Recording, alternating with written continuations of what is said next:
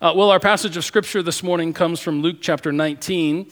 I want to begin reading in verse 41.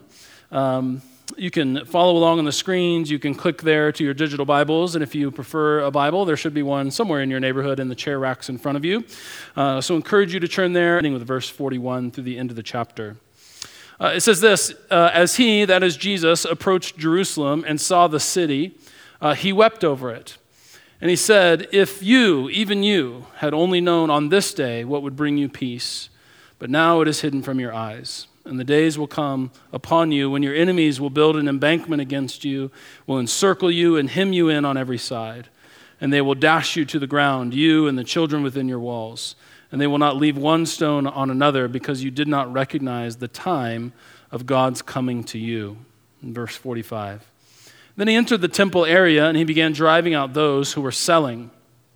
It is written, he said to them, my house will be a house of prayer, but you have made it into a den of robbers. Now every day he was preaching in the temple, but the chief priests and the teachers of the law and the leaders among the people were trying to kill him.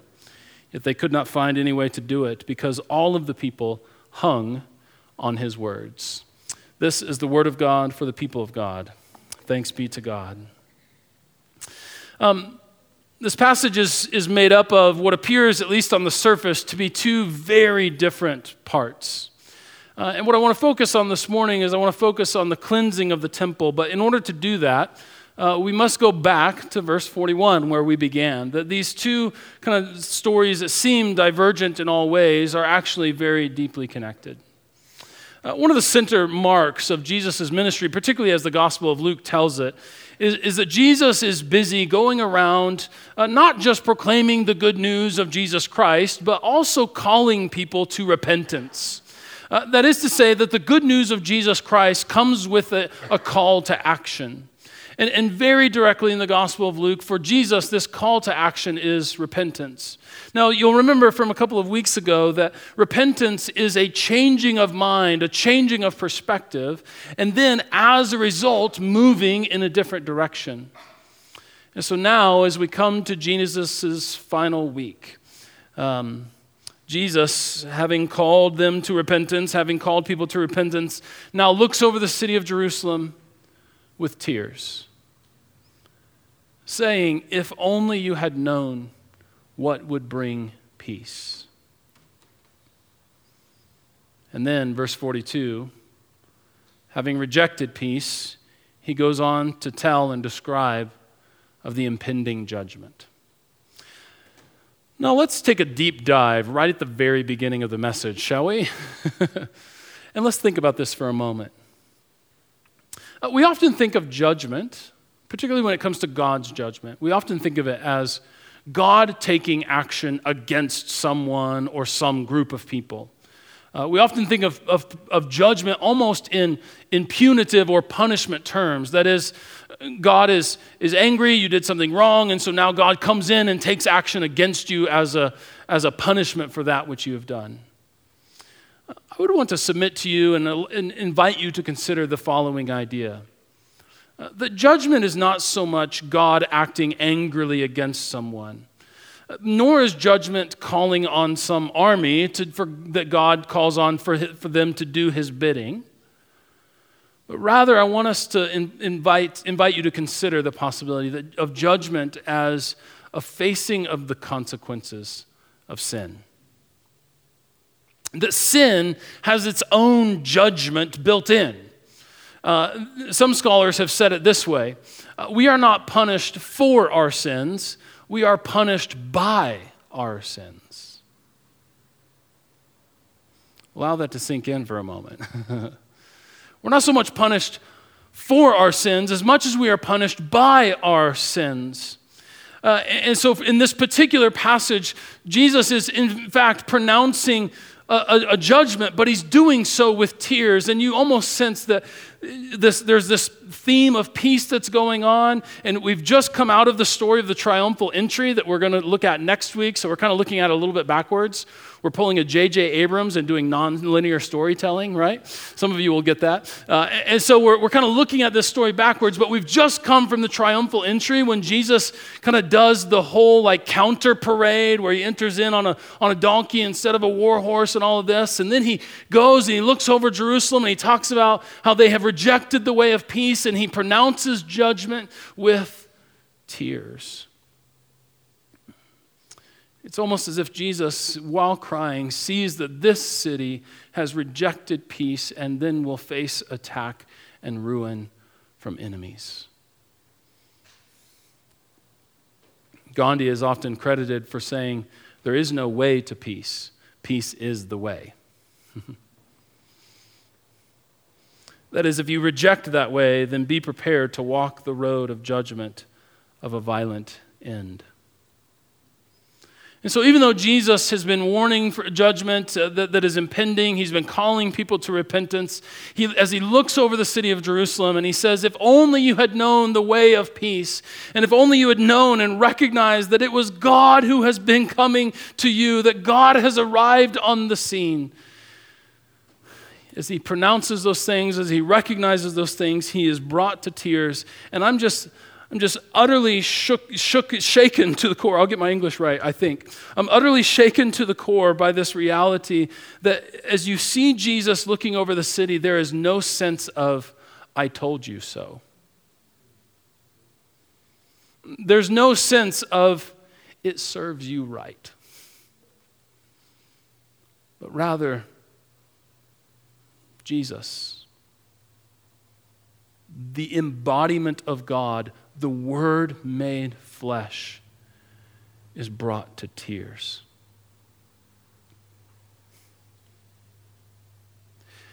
Can I tell you something today? God is not immune to tears. You see, sometimes we think that when we're struggling or when we're walking in ways that we shouldn't, or we're doing things that just aren't in line with God's way, or like we have circumstances and maybe they're beyond our control, or maybe there's circumstances or lifestyles that are well within our control. How many times do we often just think that God is sort of up there aloof? God is unmovable, and we apply that to emotions, right? And we say, oh, God is not moved by this situation. Can I tell you that Jesus, as the picture of God, is here in tears over this city that has rejected peace? It's a powerful picture. One theologian, which is a like incognito way of saying N.T. Wright, says this. Those tears are not just, like I was thinking, should I say N.T. Wright again? Because it's just like almost every week. He says this, those tears are not just human reaction to a particularly sad and frustrating situation. They are the tears of the God of love. Pretty powerful stuff. So as he sees people refusing to walk in the way of peace, he's brought to tears and articulates the outcome with very judgment kind of language in verses 43 and 44. This is what happens when we reject the way of peace. Because judgment is not God sort of taking an action against someone, but maybe judgment is God allowing sin to run its course. And so then we have this whole scene of tears, and it's powerful on its own, and it's kind of this beautiful picture that reveals to us the nature of who God is. God is not immune to tears, and there can be like all these kind of beautiful truths. And then we come to the temple, and it just looks like Jesus is angry, right? I mean, when it comes to the temple, Jesus comes in, he appears angry, he's cleaning them out, which, by the way, Luke provides the least amount of details. All the other gospel writers are like, then Jesus fashioned a whip and he's cracking it in the temple, and they give us a lot more detail of what this scenario looked like. But Luke is just kind of like, and then Jesus said this, right? He doesn't share a lot of the details. But still, you kind of get this sense of Jesus is angry, and you're like, how did his sadness move to anger? But then Was Jesus like an Enneagram 9 who didn't want any conflict, but then blew his top, right? Enneagram, anybody? I thought for sure I'd get an amen there. But so it's kind of like, what is he angry about, right? What is Jesus so angry about? Well, here's a common misunderstanding about this passage, verses 45 through 48 in particular, is that this is only about commerce on the temple grounds, right? And so a lot of times we kind of read this passage and we kind of come to the conclusion, don't sell stuff at church, which then modern worshipers get really nervous about bookstores and megachurches, right? Or this happens every year in our context when we do the Advent Conspiracy Gift Fair, where you all make crafts and then we sell them in a gift fair and all the money goes to provide wells in Africa. You know that thing? Every year without fail, someone's like, this is making me nervous, right?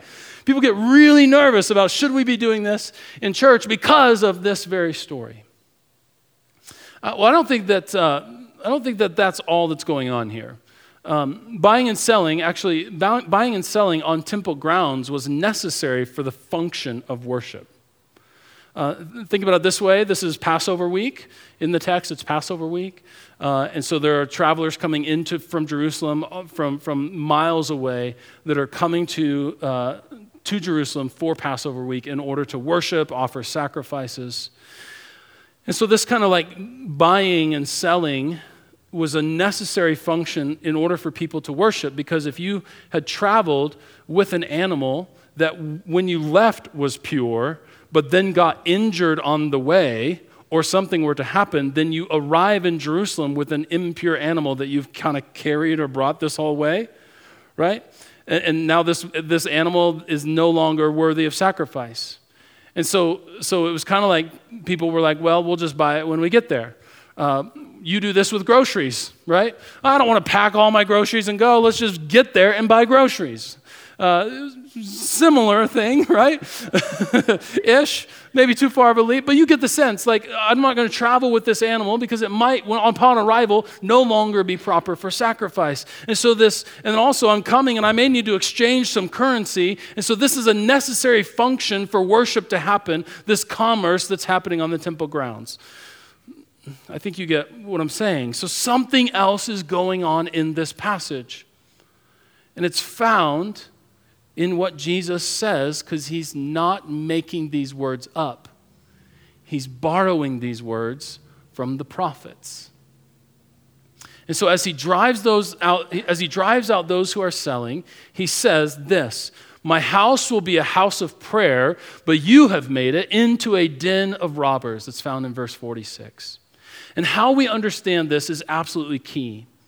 Now, some have said that Jesus calls the temple a den of robbers because the people selling, right, there's this necessary function of commerce on the temple grounds in order to facilitate worship. But some have said that those who are selling are really taking financial advantage of those who have come to offer sacrifices. Now, there is, in fact, little doubt that this is taking place, that this is true in some cases. I'm certain that all of those who were selling at the temple weren't there just because they have a heart to facilitate worship, right? They were there with greedy hearts trying to line their pockets, maybe by overcharging for sacrificial animals, maybe skimming a little bit off the top in currency exchanges, those kinds of things. But here's the deal. If we understand it only in that way, that means that the temple was the place where the thieves are doing their robbing. You with me? What that means is that the temple is the location of where the thieves are doing the robbing. But think about this with me. A robber's den is not the place where robbers do the robbing. It's where they go to count and hide their spoils. Yeah? You with me? So one understanding is this: the temple has become the place where the robbers do the robbing. That's not a robber's den. The robber's den is where robbers go to count their spoils, right? And so here's what Jesus is saying. He's essentially saying this. Jesus is calling the temple a den of robbers is not a prohibition of selling sacrifices, but rather it is a prophetic word and warning to the church. And he's essentially saying this: may the church not be a hiding place for practicing the same old sins of Israel. Remember, he's just come from looking over Jerusalem and with tears sees that this is where this thing is headed, since you have rejected the way of peace and you have not recognized the coming of the Messiah. So here's what's inevitably going to happen. And immediately following that, he goes into the temple and he says, don't make the church a hiding place for the same old sins of Israel. Check this out. This will become more clear when we look at Jeremiah. Jesus is actually quoting Jeremiah 7, verse 11, but I want to read it in context to kind of give you a sense of what's going on. So when Jesus calls the temple a den of robbers, he's referring to and quoting Jeremiah chapter 7. Let's begin with verse 1. I want to read 11 verses. He says this. This is Jeremiah chapter 7. This is the word that came to Jeremiah from the Lord. Stand at the gate of the Lord's house and there proclaim this message. Hear the word of the Lord, all you people of Judah, who come to these gates to worship the Lord. This is what the Almighty, the God of Israel, says. Reform your ways and your actions, and I will let you live in this place. Do not trust in deceptive words and say, this is the temple of the Lord, the temple of the Lord, the temple of the Lord. For if you really change your ways and your actions and deal with each other justly, if you do not oppress the foreigner, the fatherless, or the widow, and do not shed innocent blood in this place, and if you do not follow other gods to your own harm, then I will let you live in this place and in the land that I gave to your ancestors forever and ever. But look, you are trusting in deceptive words that are worthless. Will you steal and murder, commit adultery and perjury, burn incense to Baal, that's the name of another god, and then follow other gods that you have not known, and then come and stand before me in this house which bears my name and say, we are safe? Safe to do all these detestable things? Has this house which bears my name become a den of robbers to you? But I have been watching, declares the Lord. The prophet Jeremiah calls on Israel to reform your ways in order to worship in God's house, and then explicitly calls out injustice, care for the foreigner, and idolatry. And then he asks this provocative question: has this house, the temple of the Lord, become a den of robbers? The implication is strong. The implication is, has the temple become a place of the tired old sins of injustice, idolatry, selfishness, and violence? Has it become a place where robbers come to hide their sins? Whew. Yikes, right? Now here's the deal. As challenging as this is, it also begs the question. And this is the question that I had immediately upon learning this kind of like churn of phrase, that the den of robbers is not where the robbers do the robbing, but the place where robbers go to count their spoils. As soon as I realized that churn of phrase, I had this immediate question. Then what? Only perfect people in the church, I guess, huh? Right? You with me? Yeah, I mean, it begs the question, so is the church to be the place where only perfect people go? No. Which is where we get the other phrase comes in. This place is to be a place of prayer. Prayer, let's learn something important about judgment, and let's learn something important about prayer today. Prayer is not primarily trying to get God to do what you think God ought to do. Right? That's how we think of prayer. Almost exclusively. Well, we're just trying to get God to do what we think God ought to do. God, if I were in your shoes, here's what I would do, right? But prayer is not that. Prayer is about communion with God, and then through that communion with God, to be formed as his people. So let me package that together. Prayer is not primarily about getting God to do what you think God ought to do. Prayer is about communion with God to be formed as his people. Yeah?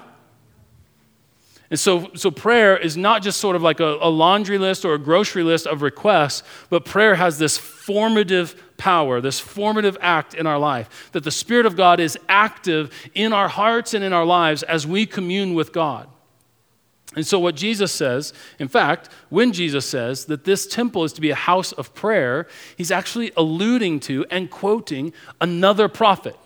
So when he says, this is to be a house of prayer and you've made it into a den of robbers, he's taking a phrase from Isaiah and a phrase from Jeremiah and smashing them together for a prophetic word. You with me? And here's what Isaiah says. It's Isaiah 56. I won't read it, but rather I'll tell you about it. In this passage, in Isaiah 56, it's a passage that anticipates the day when salvation will come, when God's deliverance will be revealed, and forgiveness will be offered. So this house of prayer is connected to deliverance and forgiveness and salvation. And so instead of being here's essentially what's going on. Jesus is saying, instead of being a place where we parade the same old sins of selfishness, greed, injustice, idolatry, violence, it is to be a place where we humbly seek God so that we can be formed in the ways of justice, service, humility, forgiveness, and love.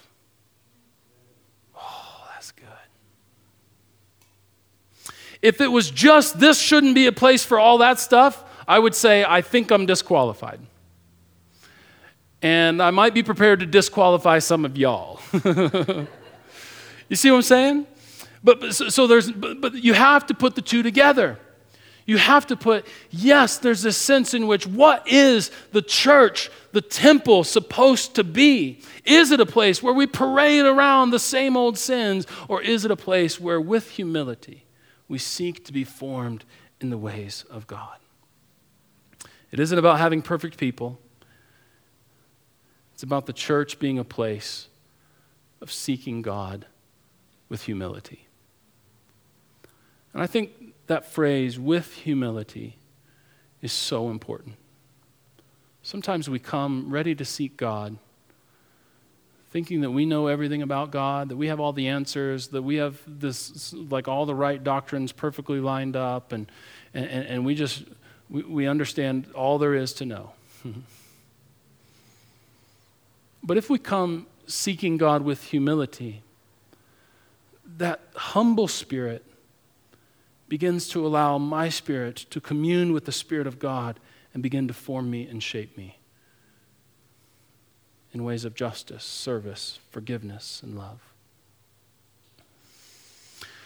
Now, you know as well as I do that the church isn't a building. But part of the wisdom of having a place set aside to worship is that it becomes a place where we can humbly seek God together. And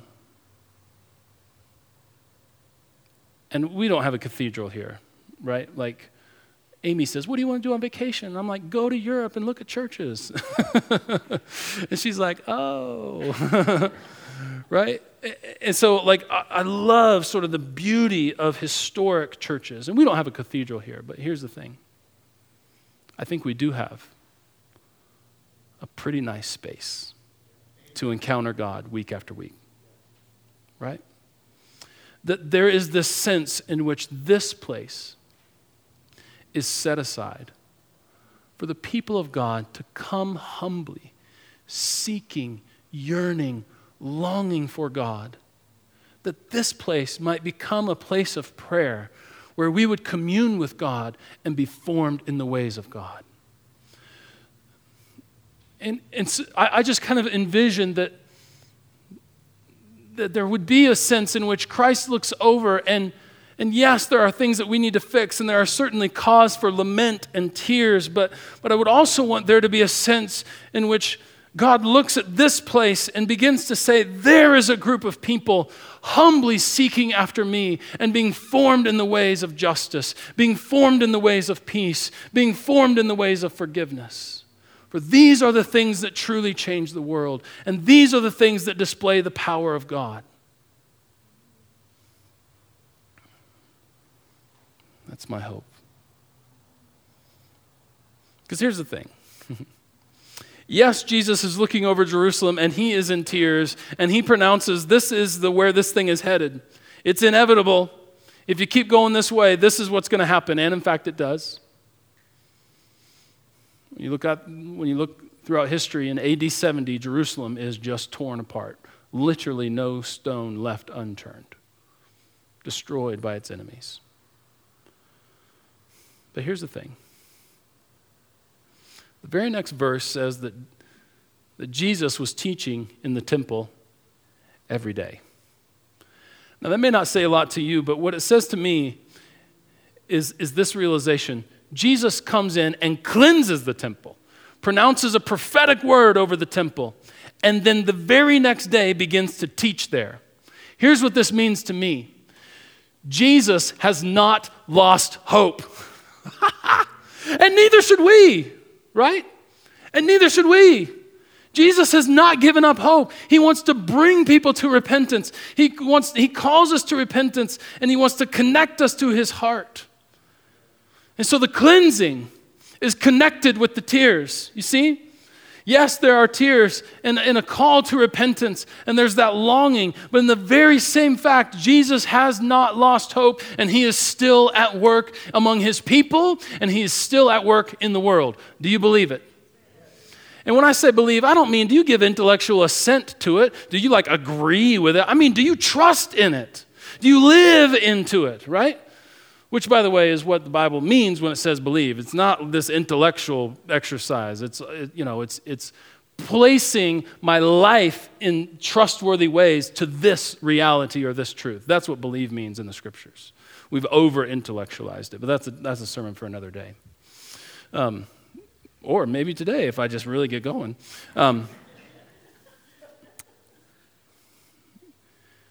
Jesus hasn't given up hope. He longs for us to be freed from oppression of sin. Because when you walk in the ways of sin, you will eventually face the consequence of those sin, and that's called judgment. Well, I'm done with this. May this place be a place of prayer. And by that, I mean, I hope it also to be a place where we submit our requests to God. But I think more than that, what I also mean is that this would be a place where we humbly seek God and yearn for his kingdom and yearn for the ways of his kingdom. And that humility piece is so important, where we just come asking God to receive from him. And I believe that if we'll do that, he's faithful to form us and shape us in his ways. Amen? Amen. Well, let me say a word of prayer for us, and then I'll lead us to the table for communion today.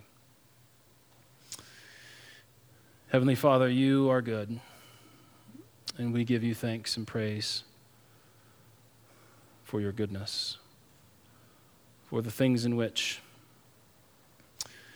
you use, primarily your word, the activity of your Spirit to form us and shape us. But I pray, God, that we would be a people dedicated to prayer.